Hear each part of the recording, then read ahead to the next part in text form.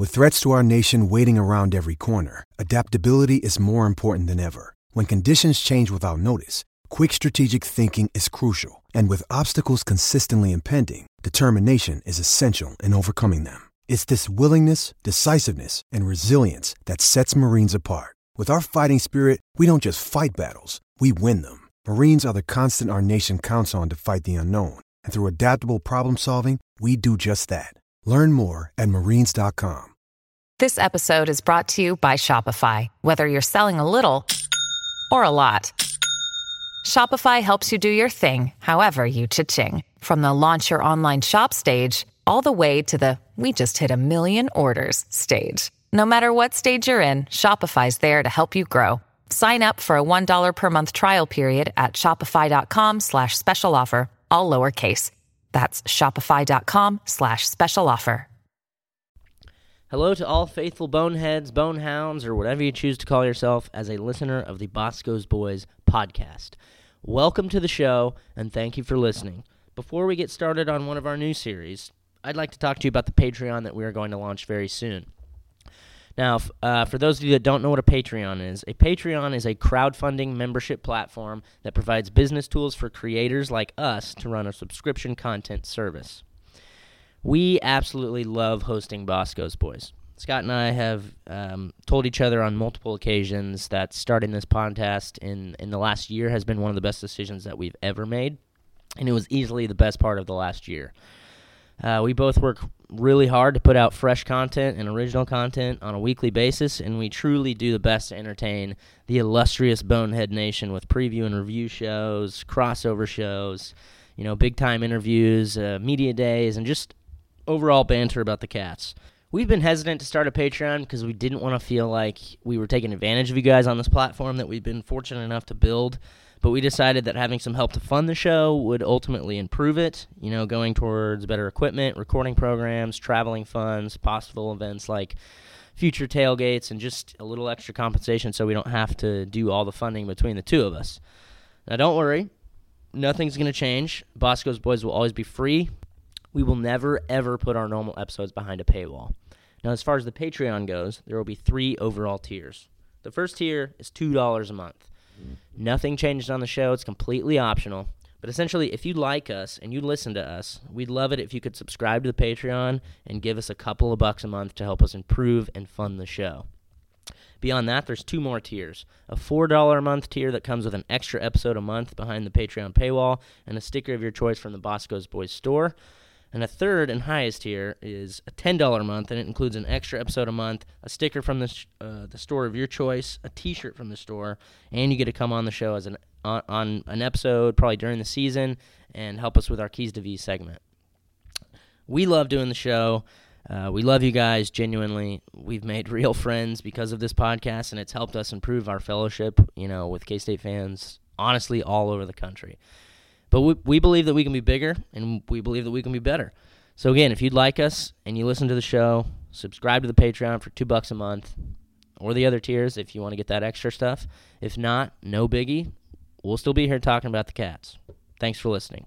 Let's start the show.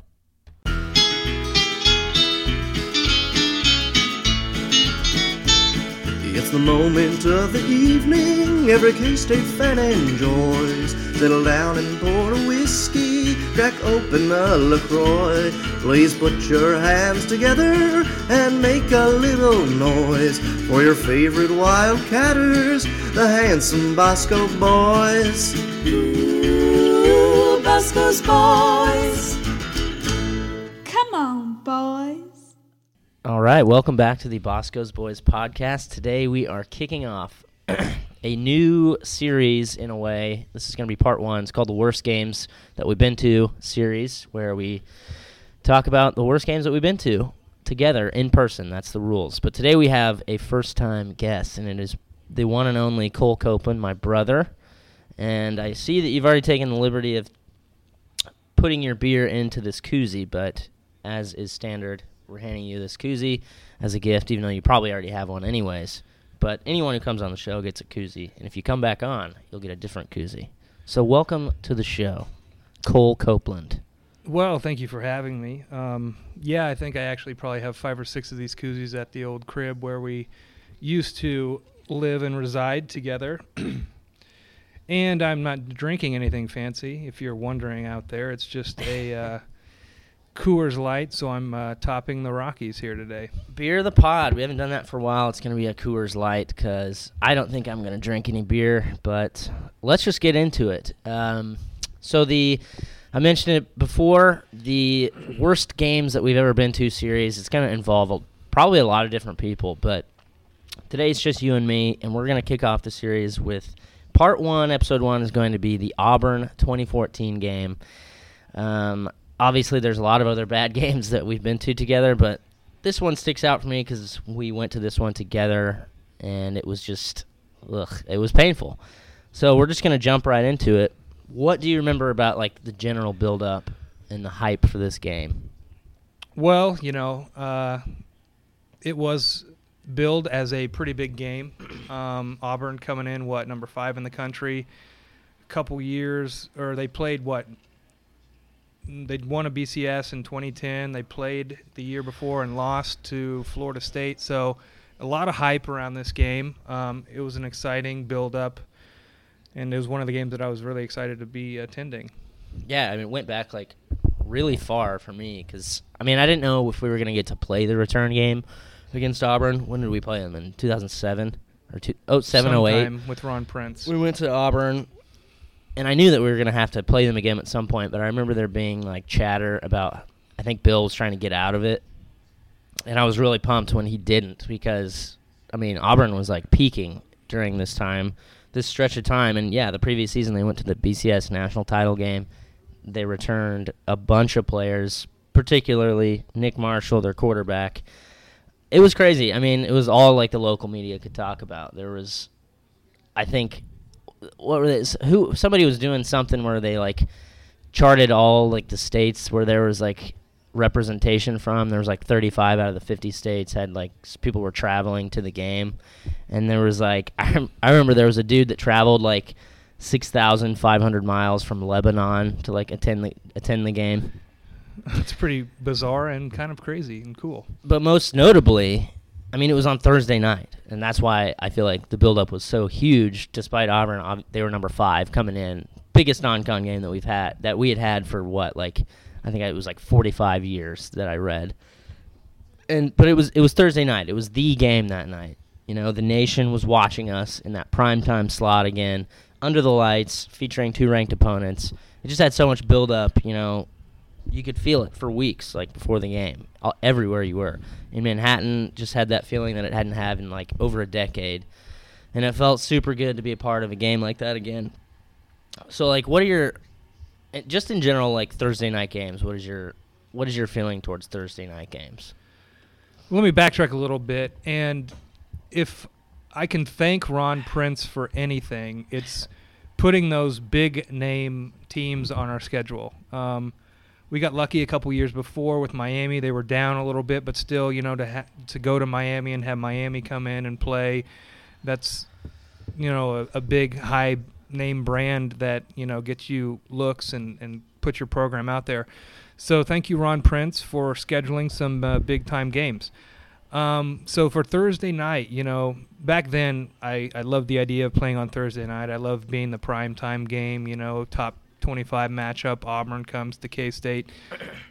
The hype was there. I was excited. I was, got off work. I could go, hanging out with friends, family, having some drinks, tailgating. Thursday night games back then for me were, the big deal, the it game. So I enjoyed it at the time.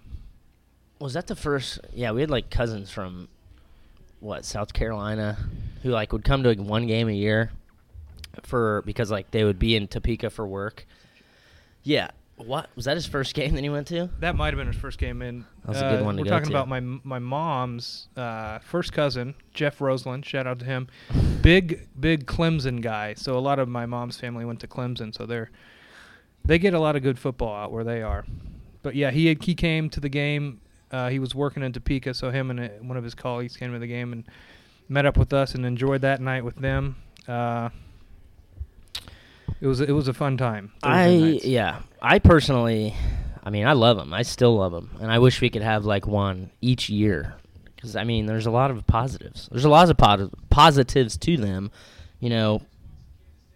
And I think both for us, like obviously in our secret professions, we can typically rearrange our schedules pretty easily if we have plenty of time. Yeah. So I feel like, you know, I get people's concerns with Thursday night games that, you know, it's in the work week and it's tough for people to get off. But for me, I mean, it's perfect. I can easily, with enough time, move my schedule around and just take a long weekend. But I mean, the best part about them is that just the exposure and the hype that they bring allows K-State to have that primetime slot that we don't really get anymore because we haven't been good enough. But it's good for recruiting. I think it's fun for the fans, and I don't know. Maybe that'll change over the course of the Kleinman era. We can get back in that primetime slot without having to do it on a weekday. But I mean, we were supposed to have one this year, but it got moved. I don't remember why. Also, we haven't won a Thursday night game, so that's kind of shit too. Well, but we haven't won many games of late, so that's true. Not sure a Thursday night game would make any difference. But yeah, for you and I, it's easy to, you know, rearrange our schedule and get off. But I could see, definitely agree with you where you said it's hard for people to get in there. And I think, you know, you can still get the hype and the get up for those Saturday primetime games too, which makes it easier for a lot more people. But yeah, Thursday night is kind of, you know, the only game that's on. Everyone's watching, so. Is this the most excited you've been for a game in recent memory?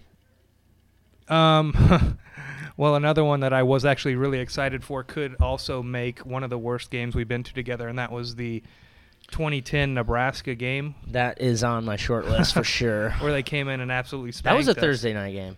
Was that? Yeah, that was a Thursday night game too. So we're 0-3. Yeah, so that was another game that I was pretty hyped for. I knew they were way better than we were, and they showed it that night. But yeah, that was another fun one to get up for and yeah, watch. I mean, yeah, there were other games obviously in like 2012 that I was pretty hyped for, but not many at home. I mean, I remember being like horribly nervous for going to West Virginia in 2012. I was like, we're not gonna win this game, and then we just destroy them. I was obviously nervous for at Oklahoma. I don't know, Texas, because we had just lost to Baylor, and I was afraid that we were going to lose the Big 12. But, I mean, the Auburn game just was special. It just had something else to it. So Auburn they were number 5 coming in Manhattan I think they were 8.5-point favorites. Did you ever think that we had a chance to actually win the game? As a optimistic K-State fan, I honestly think we could win every game we play.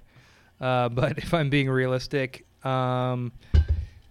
not really. No, if I'm being honest, I don't think I really thought we were going to win the game. Just because, you know, they played for the national championship the year before. They brought in a great team. They were ranked number 5 in the country. We had a good team, you know. Rewatching the game, there's a lot of, like, good players on that team. And early on, we held it close. I mean, it was close the whole game.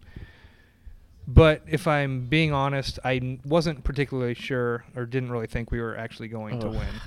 We have the game playing in the background, and the worst play of the game just happened. But, yeah, I mean, I would agree. I'd say I certainly didn't think that we could win. I was more like 90% Auburn to maybe a 10% K-State. But, you know, there's always a chance, especially at home in a one-game scenario. And as a fan, you know, you always have that small bit of hope and romanticism, keeping that optimism alive in any scenario, but I did not feel confident.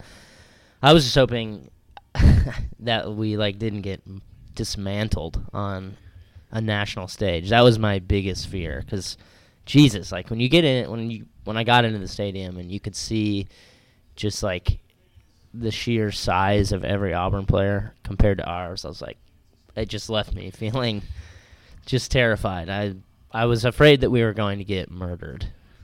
Well, but we didn't do that.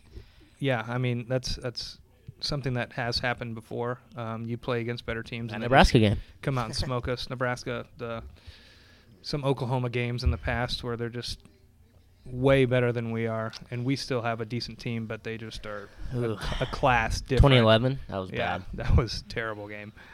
That could be on the list.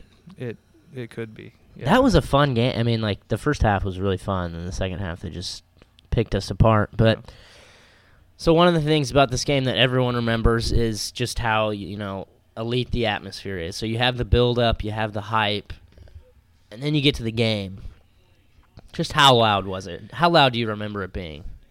I don't know if it was the loudest I've ever heard it, but the consistency of noise was very, very impressive. I remember just yelling every down throughout the entire game, coming away basically hoarse afterward because, we were in there the entire game competing. We played very well in the first quarter, aside from shooting ourselves in the foot, but constant noise throughout the entire game, which was a fun atmosphere, a very fun atmosphere to be a part of. I'm going to say definitively that it was the loudest game, at least in Snyder 2.0, from start to finish. I mean, then again, like Snyder 2.0, I can probably think of like 5 good loud games, but I mean, what stood out to me was the consistency of the noise. I mean, it was just insane. Every single down. Yeah, people point to like Baylor 2011 as being the loudest of 2.0, which, I mean, I don't agree. I was there. I don't think that's even remotely true. There were definitely louder peaks. I mean, during definitely that maybe game. In the fourth quarter, it was loud. There's a 2-minute stretch where it was like crazy, but it was so hot on the east side that day. And, I mean, there were periods in that game where I was like, they're going to spank us. So people were kind of like dead in parts of that game. The Auburn game was absolutely relentless. It was like every down sounded like it was 4th and 1. It was amazing. Yeah, it was constant noise the entire time. And that Baylor game, you always get the thought that they could score whenever they wanted to, which they did kind of early on. And so you'd be loud for a couple downs, but then they'd just come up with a big play and score a touchdown. But the Auburn game was, the defense was locked in. They had to work as hard as they could to get anything going. Auburn did, and so the crowd noise was pretty impressive. It's one thing that the constant noise is one thing that I really take away from the game. It was fun. It was that night game. We haven't had an atmosphere like that since we've maybe had one game since then. TCU. It was a Saturday night, and obviously that could be on the list too. 45-42, we blew a massive lead in the second half. First drive of the second half. Yeah. Hubner throws a pick six. Yeah. So aside from the obvious, not being in the national conversation and just, not being as good as we once were, why do you think that is? I mean, why do you think the atmosphere has taken a huge hit? Plug your ears, all you Bill Snyder fans. Staleness of the program. Mm-hmm. I love Bill. It's hard not to love Bill. Grew up with Bill. He's all I knew as a head coach. But just watching those games and watching the team as 2.0 kind of dwindled out in the end, it just was boring. It was boring. There was no excitement. Recruiting was terrible. So overall, as a whole, you just saw the steady decline of the program, which really hurts as a K-State fan. But truthfully, I think, this is my personal opinion, it was time for Bill to go. I don't think there was anything he really could have done to rejuvenate the program after his second stint. You saw, I mean, you know what Bill does. If you're a K-State fan, you know how Bill operates. And he was behind the times. He just couldn't pique the kids' interest, get them to come. Too traditional in a sense, which I can get behind in some ways, but I just think things were too stale and needed to change. Yeah, I mean, that's probably the first thing that came to mind is Bill just basically getting older and sticking to what he knew. But holy shit, we literally didn't do anything at all in the last 7 years for the pregame. Aside from, and this is stupid. It's a stupid talking point, but it's something that pisses me off, and I want to talk about it. We don't do anything. We had just dated videos, dated pregame music, no structure. There was no hype. It drove me insane. I mean, aside from the fact that just our team wasn't as good and we didn't have these primetime games, and I mean, we had plenty of big-time teams come in, but we didn't have the primetime games. We didn't have the level of excitement just across the program, and that clearly is going to affect the atmosphere. But, like, build and do anything to modernize anything. Like, it drove me nuts, and the thing that, like, pisses me off the most is Willie just running out on the field with no introduction, and half the stadium doesn't even know he's on the 50 about to do the KSU chant. I mean, it's a stupid criticism, and it's peanuts in the grand scheme of things, but it does piss me off. Do you think Kleiman can reinvigorate, like, the stadium into, like, an elite atmosphere again? Yes, I do. Even if we're, like, just solid good. Like, if we're just a good team, and that's his peak, like 8-9 wins. 8-9 wins, I think. I don't know. Maybe I'm being a little selfish here, but 8-9 wins consistently. Maybe a couple years getting to 10, 11, 12. I want to compete for obviously national titles. Not sure if he can get to that level, but I think he can. And if he does, if you build it, they will come. You know, the fans will come, the noise will come, the atmosphere will come. Going back to what you said about the introductions and Willie and stuff. Growing up, I honestly loved the skits that they did. It did get me pumped when he would come out and just tackle the shit out of someone standing at midfield and then jump up and do the KSU. And I agree 100% when he just prances out onto the field in the middle at the 50 and does KSU. Like, it does nothing for me. I don't even, most of the time, even chant KSU because I'm just... like, this is lame. I don't like this at all. So, yeah, I mean, if Kleiman wins, you know, winning breeds everything, basically. So if he's a winner, then people will come. I think that's basically all it is. Yeah. I mean, it's about winning. I mean, you can have, like, that, what's the word I'm looking for? You can try to, like, create an atmosphere. But the reality is, it's all about winning. So, I mean, if we have a good program again. I was going to say, early on. If we have have a good program again, if every game was a ranked game on a national scale, like this Auburn game was, the atmosphere is going to pick up. You know, you can try to create the atmosphere in certain ways. You can do things to help it, which Bill did not do. It's like, literally we did nothing. It was just very boring. I remember saying to you in this Auburn game, this was the biggest game that we'd had in a very long time at home. The hype was insane. The crowd was huge. And I remember being like, oh, Willie's just running out. And they didn't do anything. He just ran out and did KSU, and it was just, like, so anticlimactic. So, and I think Kleiman's pretty in tune with what the people want. I think he'll modernize things quite a bit. But before we get into the game, I'm going to let you, we're both going to see it. Like, if you could construct a pregame routine trying to build the hype, what would you do? Clearly, you didn't add this to your outline, so I'll tell you what I would do. All right, so I would let the band kick off the festivities like they normally do because it's something I've always enjoyed. It happens when people are, like, filing into the stadium. It's always one of my favorite parts of the entire day, particularly the alma mater. Only thing I would change with the band routine is I would take out Wildcat March, or I would, like, move it somewhere else because it sucks and it does kill the mood. I think it comes right after the Wabash, and, like, people are starting to get hyped, and then they play Wildcat March, and it kills the vibe. So after the band finishes, I reckon there's, like, 12 to 15 minutes until kickoff. I don't remember. Can't remember the exact time, but this is what I would do.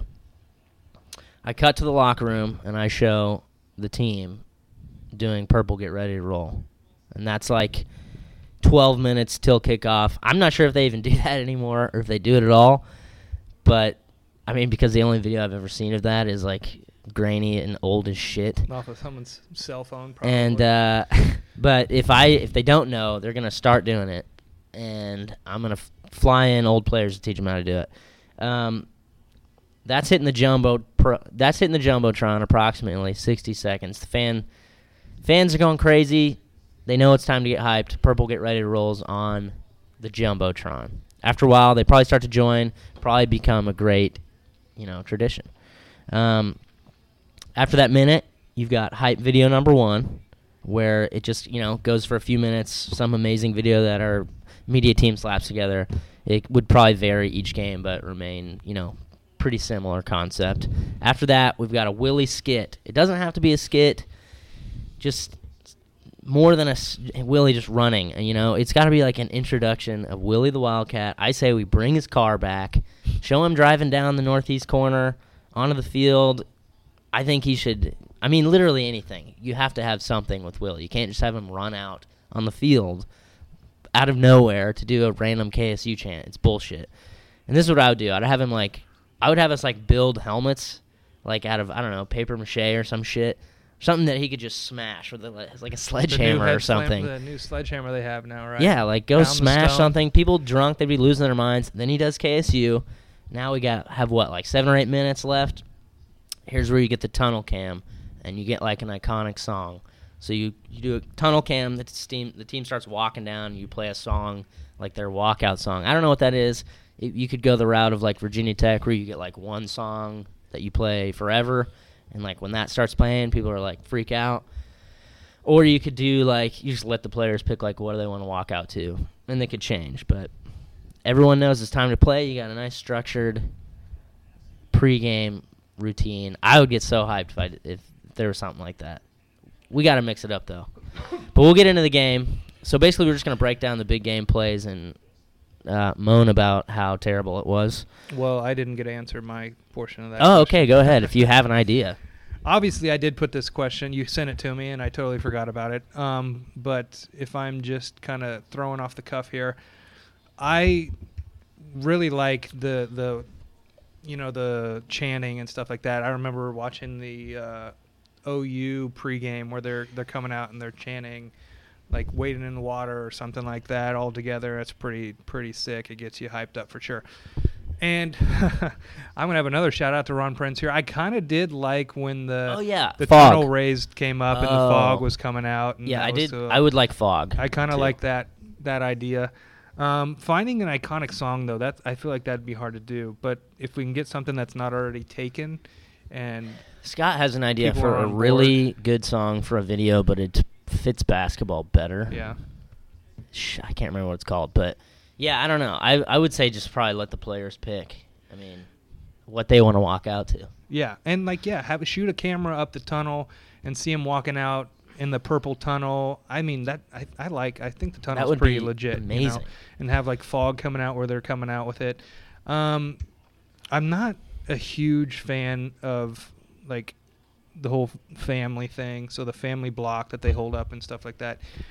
I don't mind it, but I don't know. I'm just not a big component of family this, family that, blah, blah, blah, blah, blah. Yeah, I get it, but it's give it a rest. Or it doesn't have to be every single thing that we do. Just say, yeah, we're like a family at K-State, but we don't have to push that with everything that we do. It gets a little redundant and kind of annoying. But yeah, walkout video or walkout with the shot of the tunnel. I'm a fan of the fog. We don't have a door that raises, do we? How do they come out of the locker room? I think they do. They do have a door? Surely. Yeah. I think they have a garage that raises up. Yeah. They used to. I don't.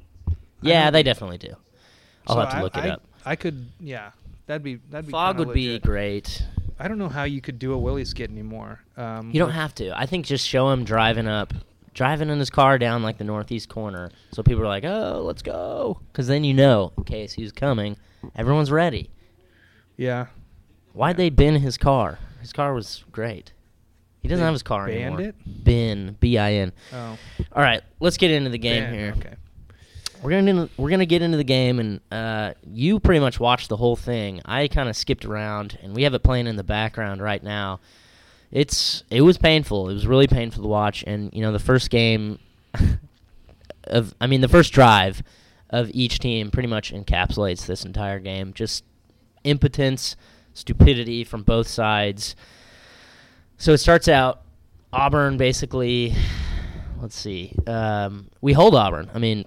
We hold them and force them into a punt, and then, literally, you could just tell, after their first drive, you could tell that K-State is not ready because their punter muffs the punt, and it goes probably 10 yards behind his head, and we have no one there. Had we not been on the return, I mean, we could have had a huge play. We probably would have blocked the punt. We at the very least, would have tackled and like recovered. Maybe, I mean, it could have been a scoop and score. It was just like terrible. I think the punt kind of goes to like the play call that they had on it. I think they had it set up for a return, so there was nobody that was really going after the punter. It just so happens that he muffed it, dropped it. We had one guy there. He couldn't get there in time. You actually have to give a lot of credit to the punter to be able to pick up and do a rugby-style kick. But, I mean, yeah, if Bill has a block on and he's bringing the house after the punter, we recover, we tackle him. It's our ball inside the 30-yard line, and we're in good shape. Instead, he gets a great punt off, kicks it out of bounds at like the 15-yard line, and then our troubles begin. Yeah, he happens to turn around, run back 10 yards, pick it up, and punt it in our own 15. I mean, it was like ends up being an elite punt. It goes away from Lockett completely. Yeah, it was really frustrating. And I remember like people were really pumped during this play because Lockett was back to return and he was questionable. Like he had an injury going into this game, and people weren't sure like the extent of what he was going to do, how much he was going to play. And he was kind of quiet this game, and obviously he had a massive blunder that we will talk about. But so we get the ball in our own territory. We end up getting a first down off of basically, I mean, we can't run. We try to run 2 plays, and they stuff us badly. And then we try to throw a pass to Lockett, and it's a pass interference. So we get that first down basically from that. And then we fumble the next play. Jake Water fumbles off of like a shitty handoff, and they recover. But then our defense steps up again. Well, I think the Lockett thing might have come down to some Bill Snyder voodoo, giving the perception that he was hurt. I mean, he probably was a little banged up. If you look at his overall performance for the game, he played pretty well aside from the drop and stuff like that. But, Jake Waters gets the ball. We get a first down. Then he fumbles it with 2 minutes into the game at the 13-minute mark and give Auburn the ball at our 30-some yard line. So not the best ideal start for our offense, and as you can remember, this is pretty much how the entire game went. Yeah, so how are you feeling? How are you feeling at this point? It's 2 minutes in. We have a chance to, I mean, not necessarily, but we have a chance to probably block a punt or get a scoop and score if we have more than one giant slow white guy running at the punter. We don't do that. And then we fumble in our own territory against an extremely high-powered offense who we're supposed to lose to. And it's 2 minutes into the game. I mean, how are you feeling at this point? I don't know. It's only 2 minutes into the game. We fumble, of course. Obviously, it just felt like a K-State. Yeah, the worst possible thing that could happen happened basically twice. They pick it up and punt it, and then we fumble at the 30. You're not feeling good, obviously, but it's so early in the game that maybe you're just like, okay, well, here we go. Our defense just got to stop. Our backs are kind of against the wall, but let's see what happens. And it turns out we hold them, and they ended up only getting 3 points out of it. So that's a win, definite win for the defense here. Yes, the only unit that showed up that night. The defense does hold Auburn to 3 points. And the next drive, we show some promise and some purpose. We drive 74 yards, over 11 plays, and nearly 6 minutes off the clock. So we're putting our stamp on the game. It was a vintage Bill clock control, strangling the life out of Auburn, keeping them on the sideline. We get a pass interference call. Boom. It's 1st and goal. I think we get stuffed on the run. Now it's 2nd and goal. 2nd and goal from the 1-yard line. And we all know what happens next. So basically, Jake Waters is in the shotgun. He's got a little 2-step drop. He's got Lockett and Sexton to his left. Sexton does like a little, I don't even know what to call it. It's like a little short button hook route, kind of like used as a pick play. He probably tried to do a little rub play, had Lockett come to the inside. It was perfect. It was a perfect play when you watch it. I mean, I watched it probably 25 times yesterday. And Lockett just does a quick slant. He's wide open. Waters puts it right in his hands, on his chest, and it just slips through his hands. bounces off his chest, our best wide receiver in school history, and it goes straight up over his head, and he just puts his heads in his hands right to the Auburn cornerback who's just waiting there, and we get nothing out of it. So this, I think, is when you start thinking how much of a kick in the nuts is that at this point? Yeah. This is when you start thinking, oh, God, the K-State gods are not in our favor. Yeah, perfect throw. Through Lockett's hands, right off his chest. And somehow the ball goes backwards behind him. Like, how does that happen? I don't know. It goes crazy. Backwards, perfectly straight up. Yeah. Into the... Oh, God, into the cornerback that's been beaten by 2 whole yards, and it just falls right perfectly into his hands, and he gets a touchback. After we go 74 yards, basically at will. I mean, they couldn't stop us. No. Had we scored there, it would have been such high momentum for our team. I mean, it was just the biggest gut punch. So Auburn takes over. After the touchback. But again, our defense forces a punt. I mean, how surprised were you? You know, at this point in the game, Auburn's offense was insanely high-powered. They ran a very unique set of plays, lots of motions, lots of pulls from the line, lots of play action. But our defense was holding its own. I mean, it was 3-0 at this point, and we had forced them into basically 3 punts since then. Well, I mean, when I went back and watched this game, I was honestly surprised at like how we had some of these players that I completely forgot about. Yes. Travis Green playing safety, DeCorey Johnson, which I didn't forget about him, but you know, it's hard. He played a large role on defense during this game.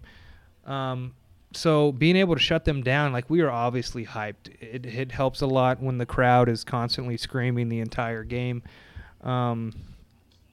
So, I mean, we were in it. We were still in the game regardless of 2 turnovers.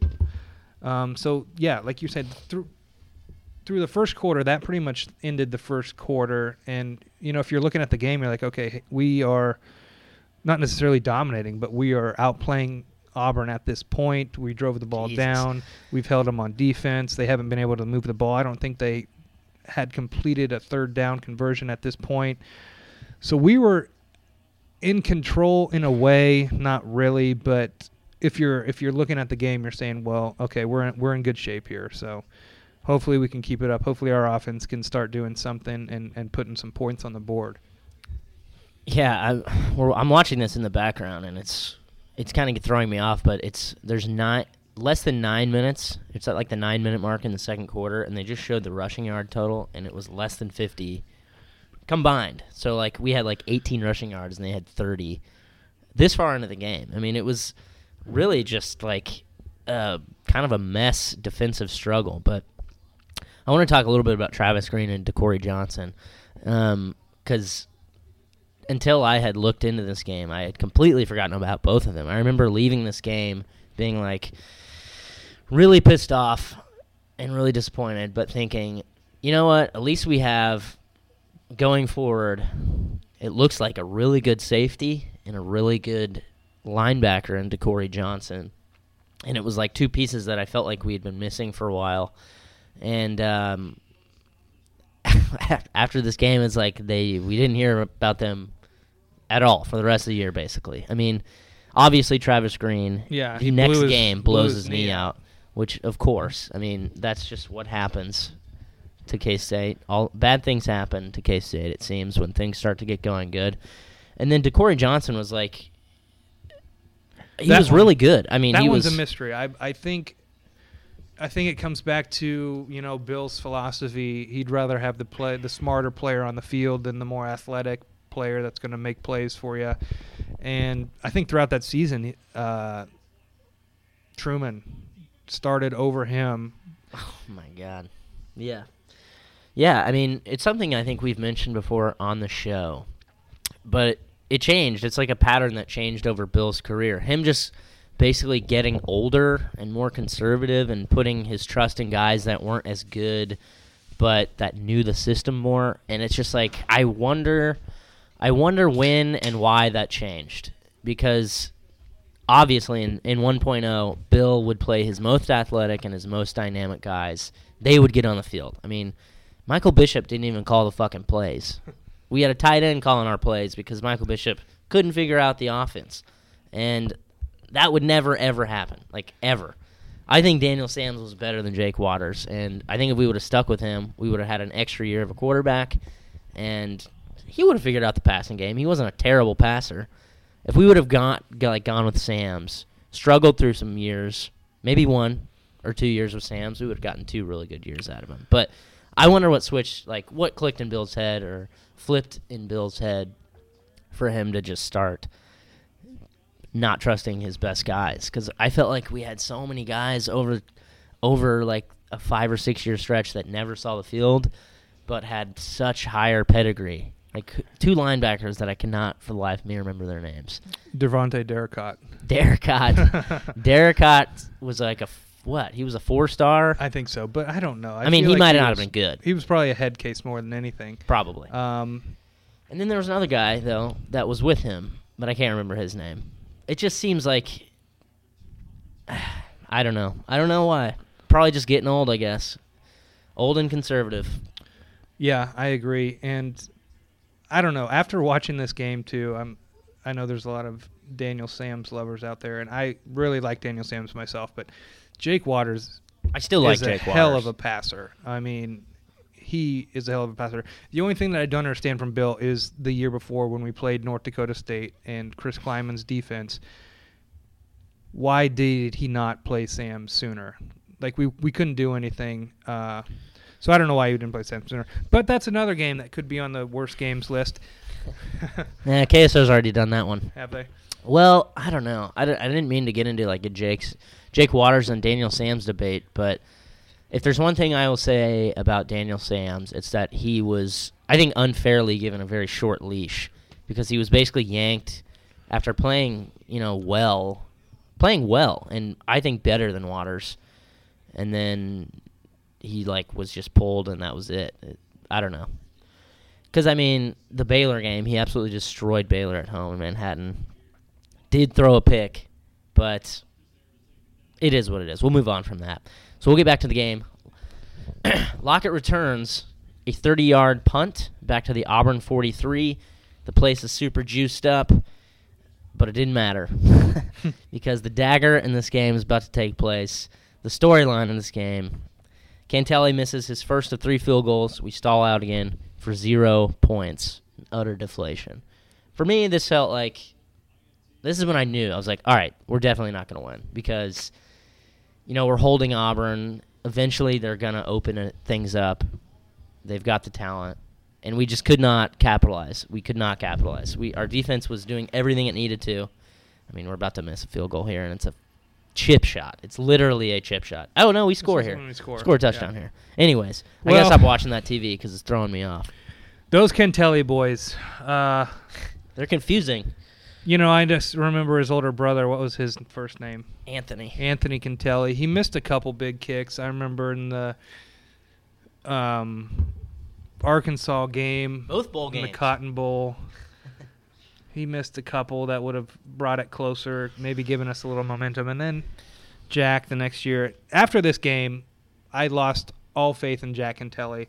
Not sure where it really was to begin with, but definitely after missing 3 field goals, 2 42, 43-yarders, which are tough, but then the chip shot to start the second half, you got to bury that stuff. You come out, you have a chance to tie it was the game an extra in the second point. half, and you miss a 22-yard chip shot. I mean, that is just, he's got some Auburn living in his head. You got to bury that stuff and put it behind you. I mean, yeah, that's an extra point distance. You have to make the field goal. Oh, man. Yeah. Before this game, he had only missed 3 kicks in his entire career, Jack Cantelli, and then just couldn't get him between the sticks tonight. So we trade a few punts again after Jack misses his first field goal. and then DeCorey Johnson intercepts a tip pass late in the second quarter, and then we finally take the lead. We put together, about a fairly short drive. It's like I think we tipped it around midfield. Well, after he picks that, we actually go 3 and out and punt. Really? Yeah. Okay. That's actually what just happened. So we go 3 and out, we punt, we get it back, and we just drove and scored. And it's DeMarcus Robinson. That's like our only. So 6 plays, 57 yards. There we go. There's 4:56 left in the game right now. We are up 7-3, despite how shit we have played. How do you feel going in? At least at this point, how do you feel? It's less than 5 minutes to go, and we got the lead against Auburn at home. The crowd's juiced. We're winning, which is great, but you can't not just be a little upset with how this game has gone. K-State obviously has had multiple opportunities to put points on the board and haven't done it. Obviously, we know those points are going to come back to bite us in the ass at the end. So you're excited that they're up, they're winning, but at the same time, you're just a little annoyed with how many points we've left on the field and weren't able to capitalize on because we're playing Auburn, who is a high-powered offense, averages, I think, 54 points a game or something like that. So they can probably score at any time, and you're going to need those points. Yeah, I remember, being happy. Obviously, we're up 7-3 less than 5 minutes ago. We're going to get the ball back at halftime or in second half. But I remember just being still feeling worse. I mean, feeling bad about it because we've left 10 points on the scoreboard or off the scoreboard with the missed field goal and the dropped touchdown pass. And it was just, you couldn't help but feel like this is a K-State game where we just didn't capitalize that I've seen so many times in the past. And that's exactly what happens because Auburn has less than 5 minutes to go, and they drive and they score. They answer immediately. Confidence meter completely flips. Nick Marshall hits Ricardo Lewis for a 40-yard touchdown pass. And this play in particular where he scores, we're going to see it come up in a little bit. But we're hyping up Travis Green, but he does a terrible job. It's like a 40-yard pass that really it was like a 15-yard pass, and he runs for 25. 3 missed tackles. Travis Green takes a really, really bad angle, and then he gets turned around and pretty much just gives up on the play completely. So Auburn takes the lead right back again. How you feeling? Confidence is basically in the shitter. Well, I remember watching this play, and our defense gets to Marshall, pressures him. He does a good job stepping up, getting the throw off. And, yeah, it was a short, maybe 10 to 15-yard pass, and he makes a guy miss. And give credit to the wide receiver where he just kind of took it in between he's three massive. guys. Yeah, took it in between 3 guys and kind of prances into the end zone. It's just one of those things that happens. You play defense well the entire first half, and then one play, they score a touchdown, you're back down. God, they had so many drops. Holy shit. Duke Williams had 5 drops that were just blatant. Should have been a catch. All right, so they score, but guess what? We go down, we try to answer. We have a little bit of time left, and right at the death. I shouldn't say that. Cantelli comes on to miss his second field goal. And this one's pretty, it's straight on. I don't remember. I think it was a 40-yarder. But it was straight on, right between the hashes, and he misses. So we go down 10-7 at halftime. And pretty much all confidence that I had into winning the game was gone. Even though we got the ball back, it was just we'd left 13 points off the board. That should be on there. There was no way in my mind that we should not have been going into halftime with the lead. If you're going to give Cantelli any excuse to miss this field goal, the snap was low, it was bad, it kind of buzzed the turf. However, the holder did a hell of a job getting it up, and then Cantelli just pushed it right. So I think it was super windy. Yeah. You can see the wind I remember blowing they're left talking to right. about the swirling wind throughout the entire game. But yeah, there was a bad snap. The snap was low, and I don't know who the holder was, but he did a great job getting it up. And so as the kicker, you're watching this happen. You're watching the bad snap. It it can. I don't know. I mean, I've never kicked in a high pressure game, so I don't know what that is running through your head. But if you're seeing this happening, it can definitely throw off your rhythm, throw off your routine. However, the holder got it up. It was a good hold, and he just pushed it right. Yeah, I mean, I don't give him too much shit for missing those first 2 field goals. They weren't like gimmies by any means, but and as far as I know, kicking's all about like timing and mechanics. So if you see a bad hold, it's probably going to throw you off. But I did watch it several times, and the wind, I think the wind straight up just pushed it because the wind is going left to right. You can see like the flags on top of the poles just blowing like hell. And that's exactly what happens to the ball because it's going down the middle and it just gets pushed right. So it's halftime. We come back. Kentelly misses another game-tying field goal. And this is the one where I was like honestly livid at him. Because, I mean, the first 2, he's a college kicker. They're 40-plus out. But this one is truly a chip shot. And this is to tie the game. Late in the third quarter, basically we go through the entire third quarter just kind of trading punts and trading punches, but it's still a defensive struggle. It's still 10-7, and we drive down. We have a chance to tie it, and he's got a 22-yard chip shot. It looks like an extra point, and he just misses. Yeah. This is like, I mean, everyone in the stadium is like losing their mind.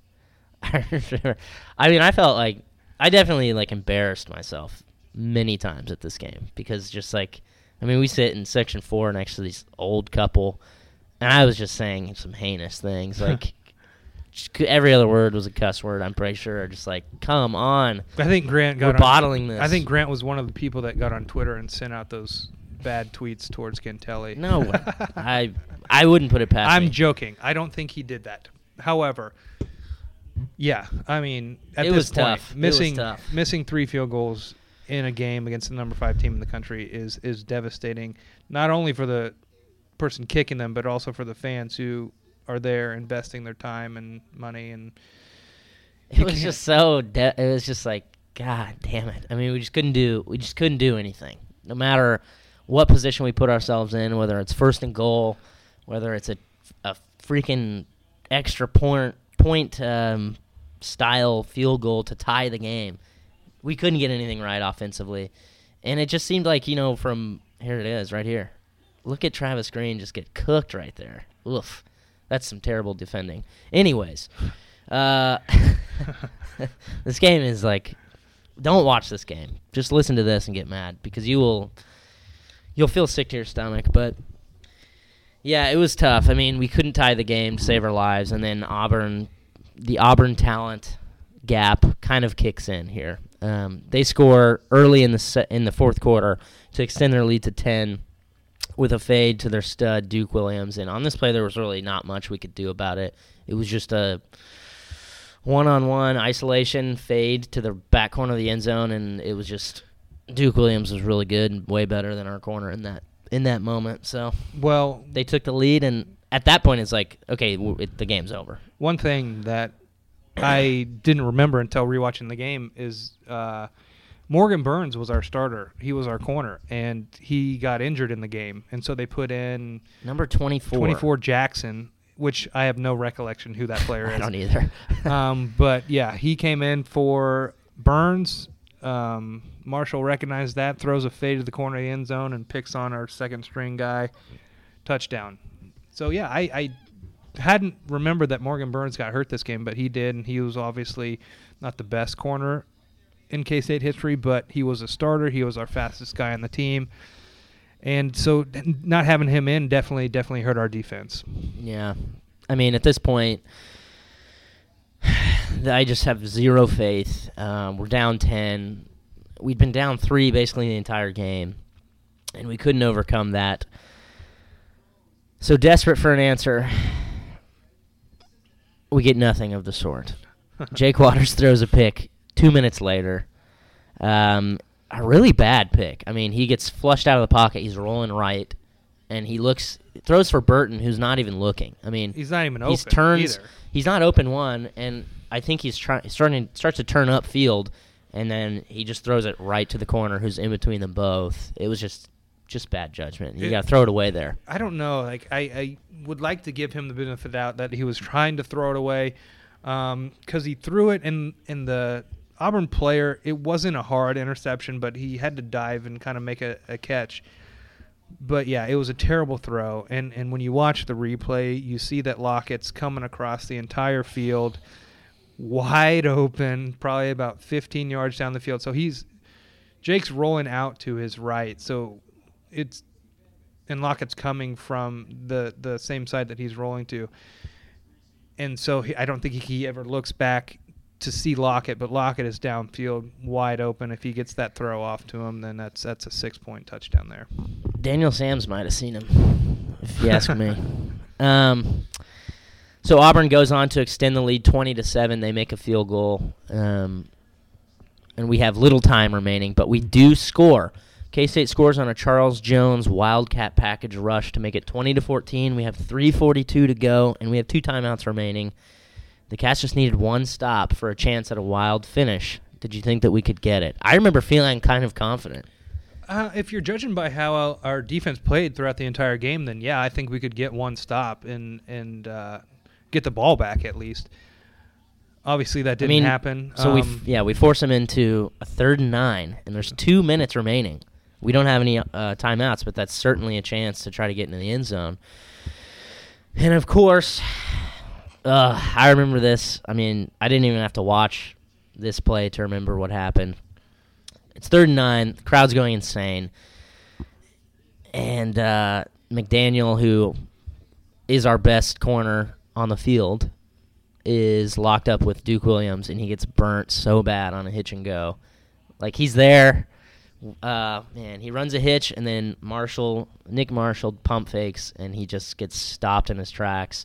And they ended up getting like a 40-yard gain to basically clinch the game. It was tough. It was just like every turn around every corner of this game, we were on pretty much just right there. We were just right there, almost about to take control of the game, and we just failed basically on every single opportunity that we had. And it was very frustrating. I remember leaving the stadium just like, fuck this. Like, I fucking hate K-State. Like, so angry, so mad at Jack Cantelli. It was just extraordinarily frustrating. How did you feel at the final whistle? I mean, I remember feeling like I probably shouldn't go back to our seats again. Because I was literally cussing the whole game, particularly after every missed field goal. I liked McDaniel a lot, and he was an aggressive corner, and I liked him for that. I like aggressive corners. I like people that are willing to risk things to make plays. Unfortunately, this was like kind of his debut. Yeah. I mean, right? I mean, he played, but this was his first year. He was JUCO. Yeah, and I remember being. Yeah, so we'll just move on to the next question. Did you leave the game with like any positives?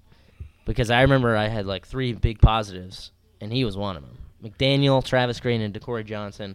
I was so excited about those guys, and I was thinking to myself, this team's good, obviously, because I thought Auburn was one of the top 5 teams in the nation. They ended up not being, but I remember thinking to myself that was a game with college football playoff implications at home, and it was amazing. Like, that was the first year of the playoff, and it was a whole bunch of fun. And I just remember thinking to myself that, we're not out. Like, we are not out. We have an opportunity. We have, like, 2 huge games left on the schedule, like, in Baylor and TCU, because that's when they were pretty much elite. But as it turns out, that it didn't work out, but I remember leaving the game thinking, like, those 3 guys are going to be studs, and McDaniel was really the only one that kind of played out that year, because DeCorey Johnson just, for whatever reason, didn't really play again, and Travis Green blows his knee out. Yeah. Aside from, wanting to murder Jack Cantelli, I remember... I do remember just being so pissed at Jack Cantelli. I remember... I know, it's hard to, having... I've come so far. Our family be like, Cole, you need to shut up, because you have, family here, and all you're doing is cussing and screaming. And so, yeah, I remember being really upset. But, yeah, I mean, you look at it, and at the time you think Auburn, it is top 5 in the country. You played with them basically toe-to-toe throughout most of the game. You had what probably irritates me the most, and probably you too, is the points that we could have scored. You know, you look back and you're just like, man, why couldn't we put the fucking ball in the end zone? Why couldn't we make a field goal? Like, we do that, we win the game. It changes the whole dynamic of the game. I don't know. Opens things up, gives... I mean, had we won that game, we would have probably launched into the top 10. Oh, we definitely we made the top 10 later on in the year. We got to number 9, I think, or something. 7? I don't know. I know number 9 for sure. Because we basically run off like 7 wins or something, and we go into TCU basically like on the Fox College game day equivalent. I went to that game. That was obviously that was the year TCU should have played in the playoff. And really good. They made us look bad. They were good. We were never in that game. They were on a different level than we were. But yeah, that's a totally different game. I think that you have to, obviously we lost, but you have to, if you're going to take positive away, it's how close we played, how well our defense played. I mean, it's a little like hazy at that time because all you can pick apart are the negative things that we did. But yeah, Green, I remember early in the season, Green didn't start. I think this was either his first or second start of the year, which I was begging for early on in the year because I knew he was better than, I think, what was his name? White boy, number 20. White boy, number 20. I think he breaks his leg later in the season. Ooh. At Baylor. Safety? At Baylor, yeah. God, I cannot think of his name. He had a weird name, like Schellenberger. Schellenberg? I don't know. Idea. Something like that. Maybe I could be way off. Yeah. So I'm thinking good. Yeah, we got Green. Johnson played a great game. I don't know, because that game was weird because he split time, but Truman was on the field a lot of the time that he was too. So I'm not sure who or what happens later on and why he didn't play at all. Yeah, those were my positive takeaways from the game. But positive looking back, I'd say that I'm really glad that we didn't have a podcast during this time. Or that I'm glad that I've at least slightly matured since then, because I was very unhappy. I remember with these children that were playing. I was mad at a 19-year-old that missed some field goals, but it was tough. If that happened today, it would still be really tough. But I was going to say, like, we haven't been in that position for a while, so who knows how it was just the combination. Really act. It was just the combination of, like, everything. Like, this is the biggest game. Like, the hype was unbelievable, and we had a chance. We were right there. It was a college football playoff implication game. I mean, it was amazing, and we just shot ourselves in the foot around every opportunity we could. We shot ourselves in the foot, and that is the K-State way. I don't want to push a false narrative. I'll have to come up with a bunch of other examples of that, so when I say that, it's actually true, but it just felt that way. That's basically going to wrap it up. That's part 1 of the worst game series. We don't have like a schedule or anything to like crank these out. But we have a bunch of ideas in mind where we'll get Scott on, we'll get maybe my sister on, we'll get a couple other friends of the podcast on to talk about games we've been to together, to continue the series down the road when we need to fill some episode slots. That was fun. I enjoyed it. I also hated it a little bit, but yeah. Thanks for coming on. Thanks for having me. It's unfortunate that we obviously have multitude of bad K-State experiences together. This is just being one of them. We've been to a lot of games that have not ended in our favor at all. There's a field goal. Just skipped off the turf, yeah. But he pushed it immediately. Yeah. He pushed it from the very beginning. Oh, Jack. Anyways, yeah, thanks for having me on. It was fun. Let's do it again sometime. Before we go, we need to chat a little bit about my bookie because I completely forgot to do that. Use the same promo code BOYS.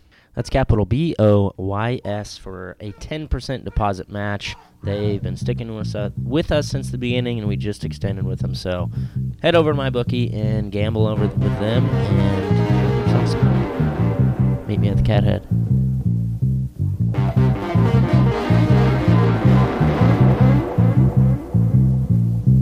People moving out, people moving in. Why? Because of the color of the skin. Run, run, run, but you sure can't hide. An eye for an eye, a tooth for a tooth. Vote for me and I'll set you free. Rap on, brother, rap on. Well, the only person talking about love, nine brother, is the preacher. And it seems nobody's interested in learning but the teacher. Segregation, determination, demonstration, integration, aggravation, humiliation, obligation to our nation. All the children. Oh, yeah. That's what the world is today. Hey, hey. The sale of pills are at an all-time high. Young folks walking around with their heads in the sky. Cities aflame in the summertime. The beat goes on.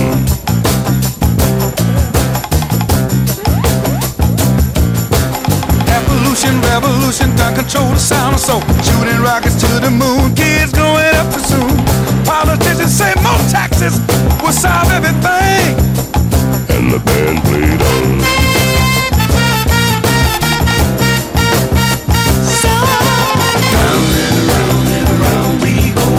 Where the world's headed, nobody knows.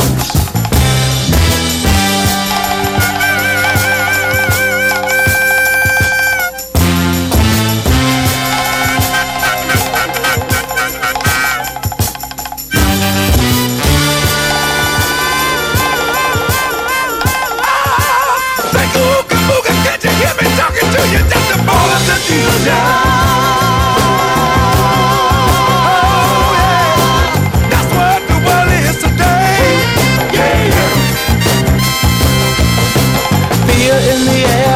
Everywhere, unemployment rising fast. The Beatles' new records of gas.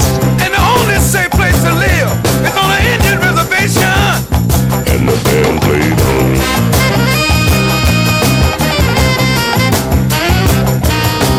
Eve of destruction, tax deduction. City inspectors, bill collectors. Hardcore in-demand population out of hand. Suicide, too many bills. Hippies moving to the hill. People all over the world are shouting in the war. And the band played on.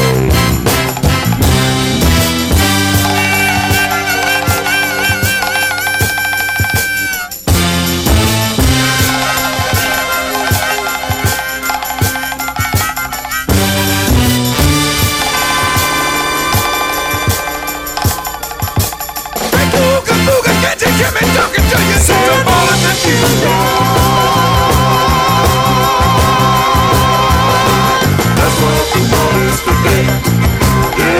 Let me hear, let me hear, let me hear. Say all of the future. That's what the world is today. Let me hear, let me hear, let me hear, let me hear, let me hear. Say all of the future.